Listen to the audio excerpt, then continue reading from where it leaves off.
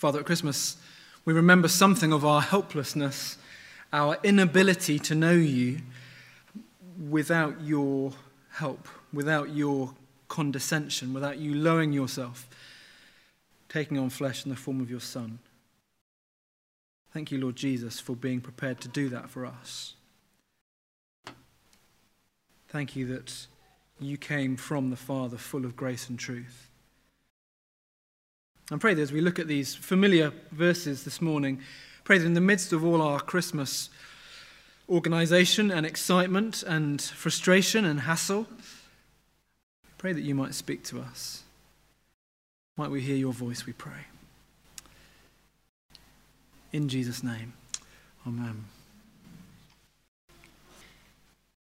True story, apparently it's mid-1903, and after many, many failed attempts, many years, the Wright brothers, Orville and Wilbur, were finally successful in getting their flying machine off the ground and into the air. And of course, it changed the world forever. They were thrilled about it, and as we all would, they wanted to tell somebody what had happened. So they'd send a telegraph to their sister, Catherine. The telegraph says this, it says, "We have actually flown 120 feet. We will be home for Christmas." Amazing news. Catherine is thrilled. She hurries to the editor of the local newspaper and she shows him the message. And he glances down and he reads it. And he says, that's nice, they'll be back for Christmas. Do you see, they'd missed the total point of the message, though. For the first time in human history, somebody had flown. It had worked. Years and years of labour and engineering, but he's missed the point. He's missed the point of the message and how incredibly easy it can be at Christmas very often to focus in on the wrong thing, to miss the point of the message. Don't you find that at Christmas? That the main thing so easily stops being the main thing? There was a new study just 6 days ago showing that Christmas Eve at 10 p.m. is the most likely time for a heart attack. What does that tell you about us? What does that tell you about Christmas? It all gets so stressful and busy as you try and coordinate the Christmas dinner. Or as you try and put on Christmas events as a church leader, or as you're endlessly hoovering up needles from the Christmas tree. As you're trying to coordinate the internet deliveries to make sure somebody's in so it doesn't go to the packing centre. Or to try and get the perfect present for that person you just struggle to buy for. Or you get duped into thinking, if I get this, then this will make me happy. This will be what I need. Or you beautifully wrap the present up in Christmas paper. And how long does it last? About 3 seconds before you scrumple it up and put it into the recycling bag for Boxing Day. What are you hoping for this Christmas? How is your Christmas preparation turning out? It's a huge industry, isn't it, Christmas? Marketers are well aware of the fact that our hearts, as Martin Luther would put it, are idol factories.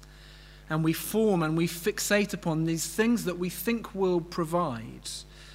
Things to worship, whether they be gifts or whether they be the perfect Christmas experience, the perfect Christmas lunch.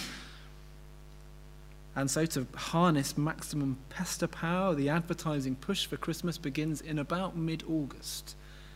If I had £1 for each time I heard, "Can I have that for Christmas?" in my house, I would be a far richer man. Studies show on average we will spend £821.25 per family on presents and food and decorations and all the trimmings and everything else, which in reality for many would just mean more debt. Some of you are thinking, how can you spend £821? Some of you are thinking, is that all? What were you hoping for at Christmas? Because John knows what we need for Christmas. Have a look down at verse 14. The last little bit. The glory of the one and only Son who came from the Father full of grace and truth. What do we need for Christmas? Ultimately, foundationally, we need him. God gives us himself. The trajectory of the Bible and the promise of Christmas is that Jesus is the present we need this Christmas. Maybe some of us are thinking, well, what's he come for? What does he want with us? We're nervous, we're suspicious. Has he come to suck the life out of life? Has he come to ruin our fun and get in the way and look over our shoulders and make demands of us? Why has the Son come? Actually, it's the opposite. He's not come to suck the life out of life. He has come to give us real life. The story of John 1 so far is a story of God coming to earth, not to tell us what to do, but to come and be a light in the darkness, as Dave was telling us last week before last, as Charlie was explaining to the kids with the Advent candle. It's a dark world, and he's come to be light. He's come to deal with the reality of our rebellion, the consequences of our rebellion and our walking out on him. It's the story of the eternal Word of God taking on flesh, lowering himself, walking among us. In the right place at the right time, you could see him. You could mark it on a map and see him. You could put it in your diary and see him. And God lowers himself and condescends himself to become what we are. C.S. Lewis tries to help us grasp something of the enormity of this. And I thought for the sake of Frodo, I would use this example because he asks whether we might be willing to become a dog. He says this. He says, lying at your feet is a dog. Imagine for the moment that your dog and every dog is in deep distress. He clarifies, some of us love dogs very much. If it would help all the dogs in the world to become like men, would you be willing to become a dog, says C.S. Lewis. Slightly enigmatic. Would you put down your human nature? Would you leave your loved ones and your jobs and your hobbies and your art, your literature, your music, and you choose, instead of the intimate communion with your spouse, to become the poor substitute of looking into your beloved's face and wagging your tail, unable to speak or smile? Well, so he says, Christ, by becoming man, limits himself. He limits the thing which to him is the most precious thing in the world, his unhampered, unhindered communion with the Father.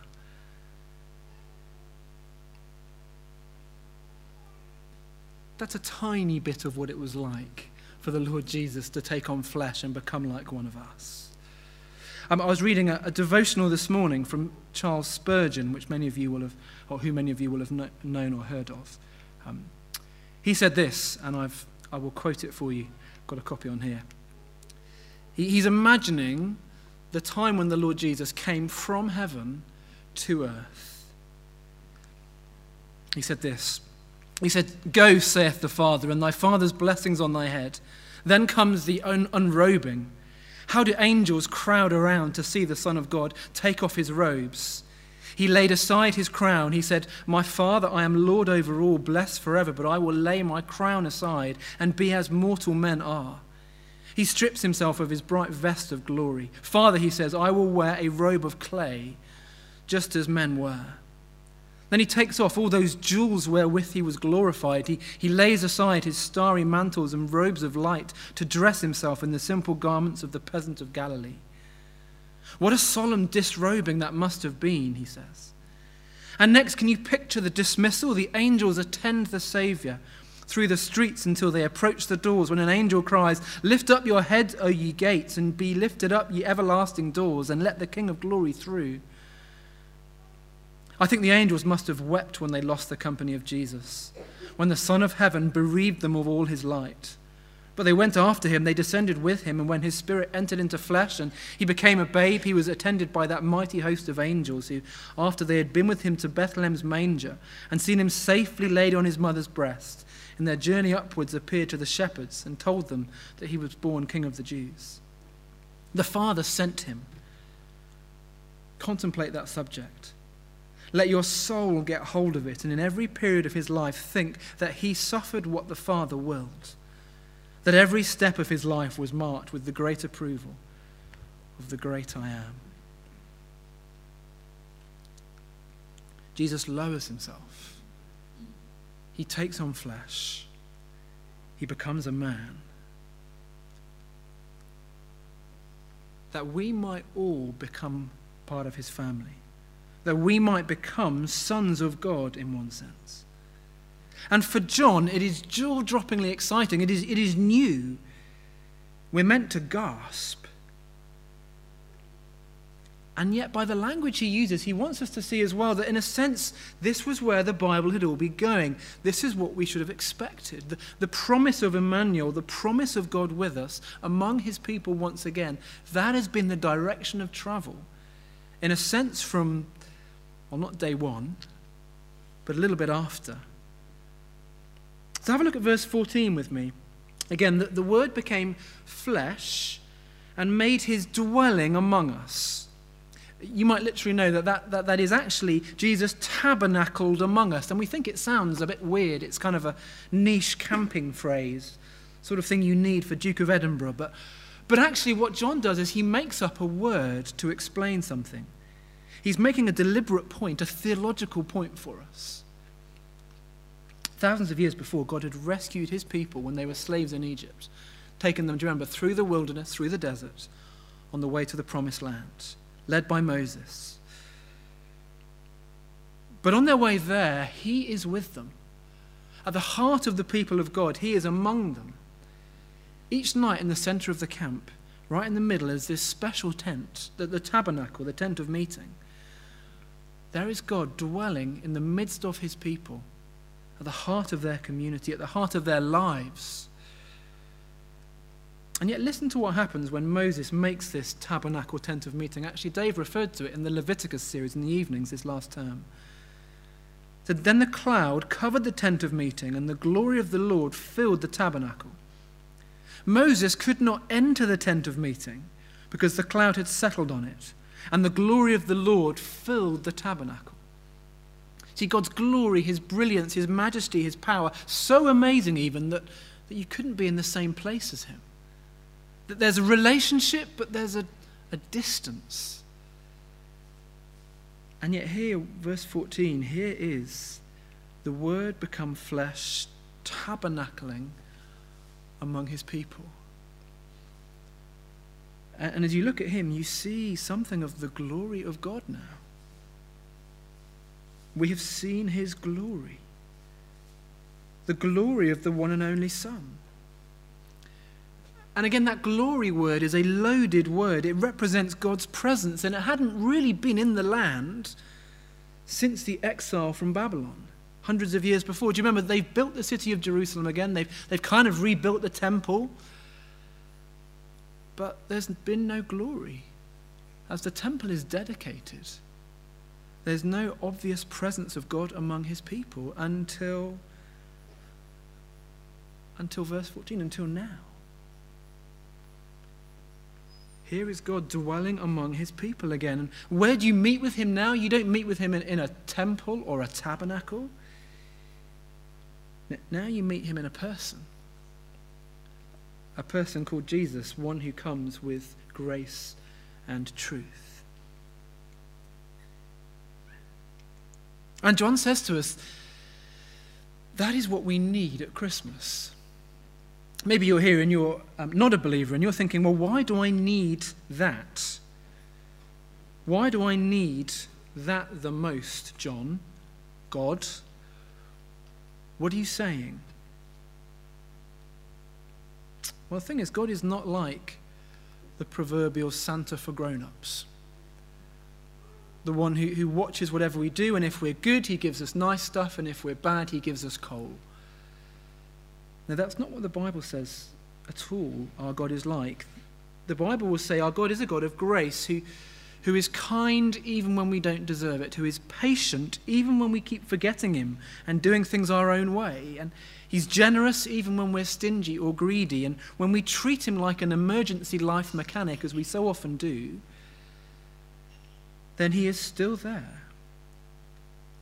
His patience is not an eternal patience, but he is slow to anger. He is abounding in love.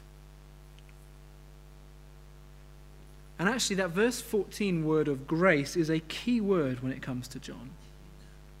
If you read right through the book, you'll see this grace in action. The Word becomes flesh, and then that Word who made flesh dies on a cross. And he dies on a cross so that God's loving and just and righteous anger that we deserve for walking out on him falls on him instead of us. That is why Jesus needs to be at the heart of our Christmas. Because he offers us the relationship that we need.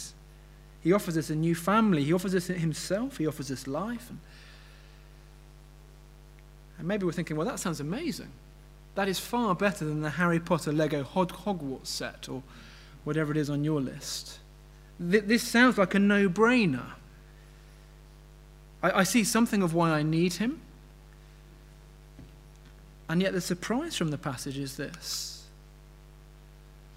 The surprise is that many do not recognize him or receive him.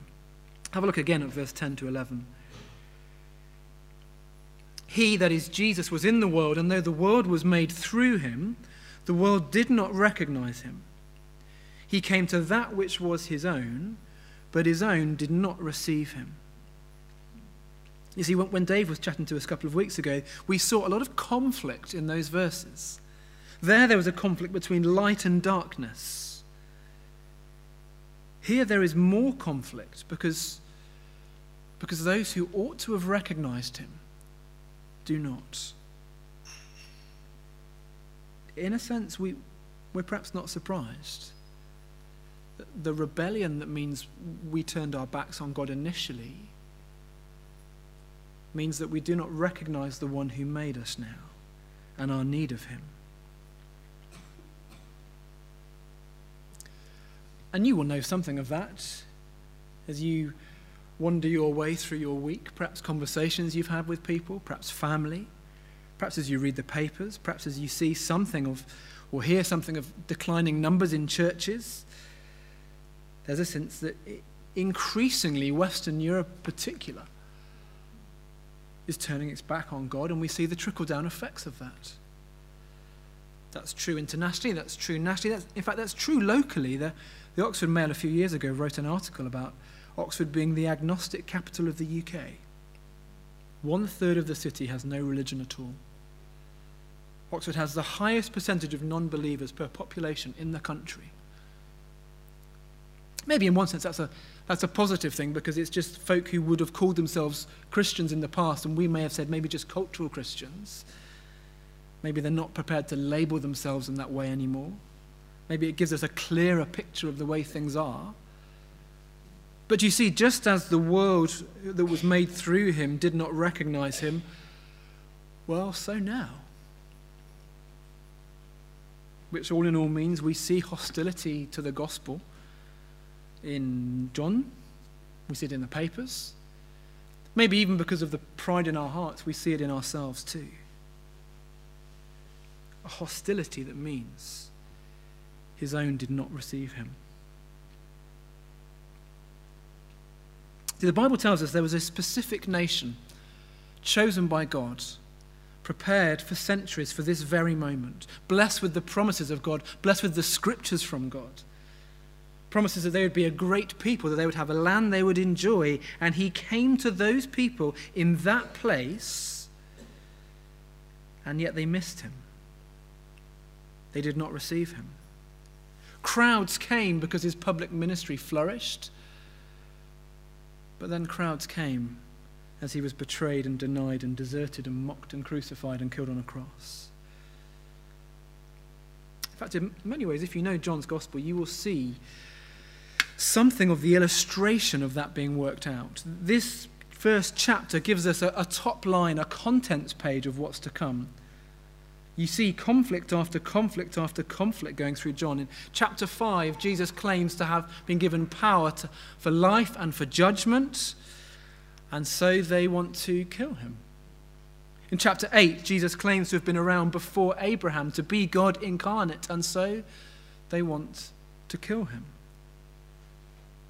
And if those who are waiting for him reject him, if those who should have known better in one sense, maybe we're thinking, has the mission failed? Is there much hope for optimism? He came to that which was his own, but his own did not receive him, did not recognize him. And yet actually John turns it on his head. And those who should have been expecting him miss him, but those whom we least expect end up receiving him. You see, some do become children of God. Some do and become his children, verse 12 to 13. Yet to all who did receive him, to those who believed in his name, he gave the right to become children of God. Children born not of natural descent, nor of a human decision or a husband's will, but born of God. You see, it's not all bad news to those who do receive him, to those who do believe in his name. Well, it is those people who can become part of his family, his children even. There's this swap that happens. The early church father Athanasius put it like this. He said, he became what we are, that he might make us what he is. He condescends and lowers himself to us, that we might be raised up to be a part of his family, to be joined to him by faith. He takes on flesh and a name and a face and becomes a man, that we might be a part of his family. Again, John unpacks this later on, chapter 17, just hours before he will die on the cross. Jesus prays for all Christians around the world and all Christians down the ages, that as they trust in him, in one sense, they'll be taken into the inner life of the Trinity, sharing in the unity and the glory that God the Son has known since the world began, for all eternity. He became what we are, that he might make us what he is. Or again, look down at verse 12. It's extraordinary. He gave the right to become children of God, John says. Right is a really strong word in verse 12. He freely gives me what I don't deserve, what I can never deserve, and then he insists it is my right. That is grace. And it's all who believe in him. Again, you'll see that in John's Gospel. You'll see it coloured in for us. You see it with the proverbial professor Nicodemus, privileged in chapter 3. In fact, it's with him that we learn about becoming a child of God, being born again. Privileged Nicodemus in chapter 3, and then chapter 4, the unnamed outcast Samaritan woman, marginalized. It's all who believe in him. Look around you. It's a broad family that Jesus gathers. Could be broader. But children for the Father from many backgrounds, many stories, many countries, many languages. Children born, again, not of natural descent. That is, it's nothing to do with expectation or bloodline or ethnic background anymore. It's something different going on. Whatever era we are living in, that's always an encouragement for the outsider, isn't it? The children born not of natural descent would mean all the non-Jewish population looking in and reading John's Gospel, that they are not excluded. They are able to join in. Even they can become children of God now.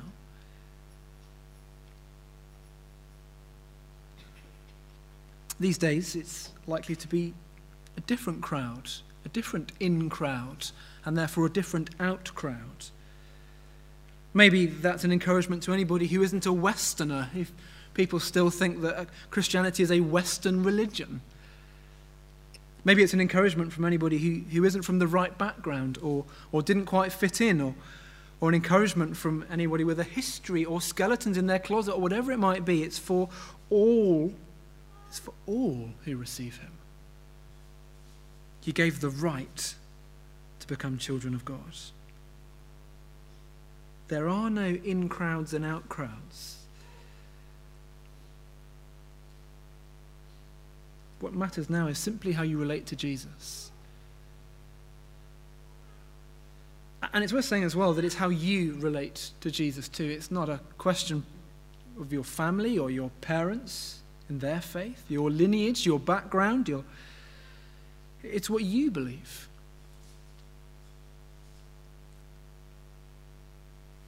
There's a fascinating encounter that the evangelist Billy Graham had. He was speaking at a mission in Australia, in Sydney, and they had him on the radio as part of this mission. He was giving various talks and various lectures, and people can come and engage, and they had him on the radio. And a question came through that asked him this: Dr. Graham, if you died tonight, he said, how sure are you that you would go to heaven? And Billy Graham said, I'm certain that if I died tonight, I would go and be with the Lord Jesus. And you know, the switchboards were jammed with complaints. One person said, I couldn't believe my ears, how arrogant of anyone to say they were certain of going to heaven. Isn't that striking? Why did people react in that way? Well, because they believed you get to heaven through being good, rather than a relationship with God. It's a very popular belief. And so when Billy Graham said, I'm certain I'm going to heaven, they thought he was saying, I'm good enough, I've earned my place. And yet John says, to those who believed in his name, he gave the right to become children of God. Billy Graham wasn't being arrogant. He simply knew how it was that you knew God, that you believe in him, you trust him. You are reborn, you become one of his children. And that is how you can be humbly sure of entering heaven. It's not through what we do or notching up enough points or whatever it might be. It's simply through knowing him, being born again. He doesn't want us to turn over a new leaf or try a bit harder or give a bit more to charity or work at your faults or whatever it might be. He gives himself to you in the form of his Son. Which, of course, is why Jesus needs to be at the heart of our Christmas. We have a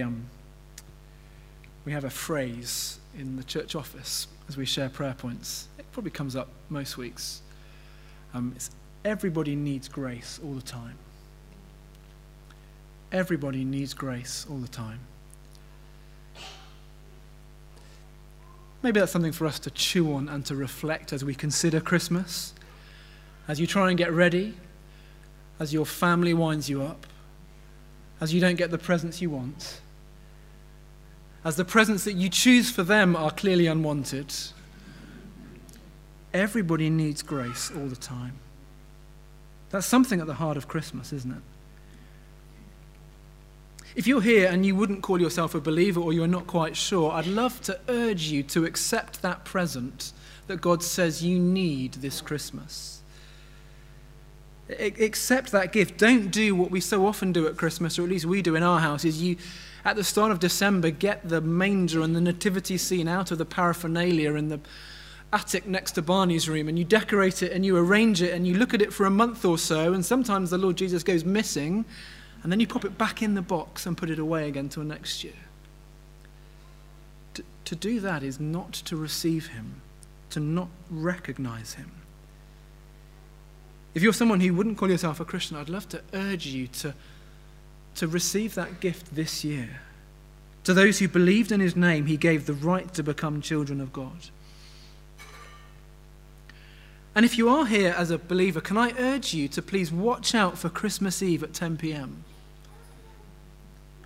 Watch out for the stress and the hassle and the busy, and the way we try and cram things into Christmas in such a way that we end up doing Christmas without Christ. We forget the grace that he offers us. Let's have a Christmas full of grace this year. Let me lead us in prayer.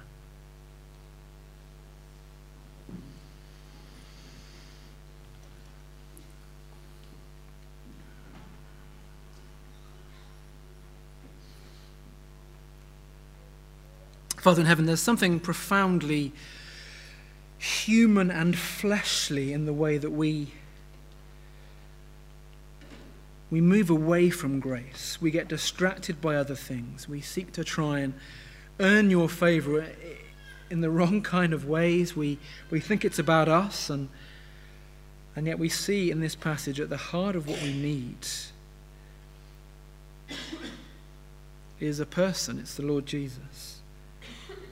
It's the Word who takes on flesh, who comes from you with grace and truth. Help us to remember that everybody needs grace all the time. Help us to remember that at Christmas. But please, might we increasingly be a church where we remember that day by day, week by week, month by month, year by year. And where our hearts drift onto other things, might you cause them to drift back to you. Wake us up in our drift, that we might focus again on the Lord Jesus. In his name we pray. Amen.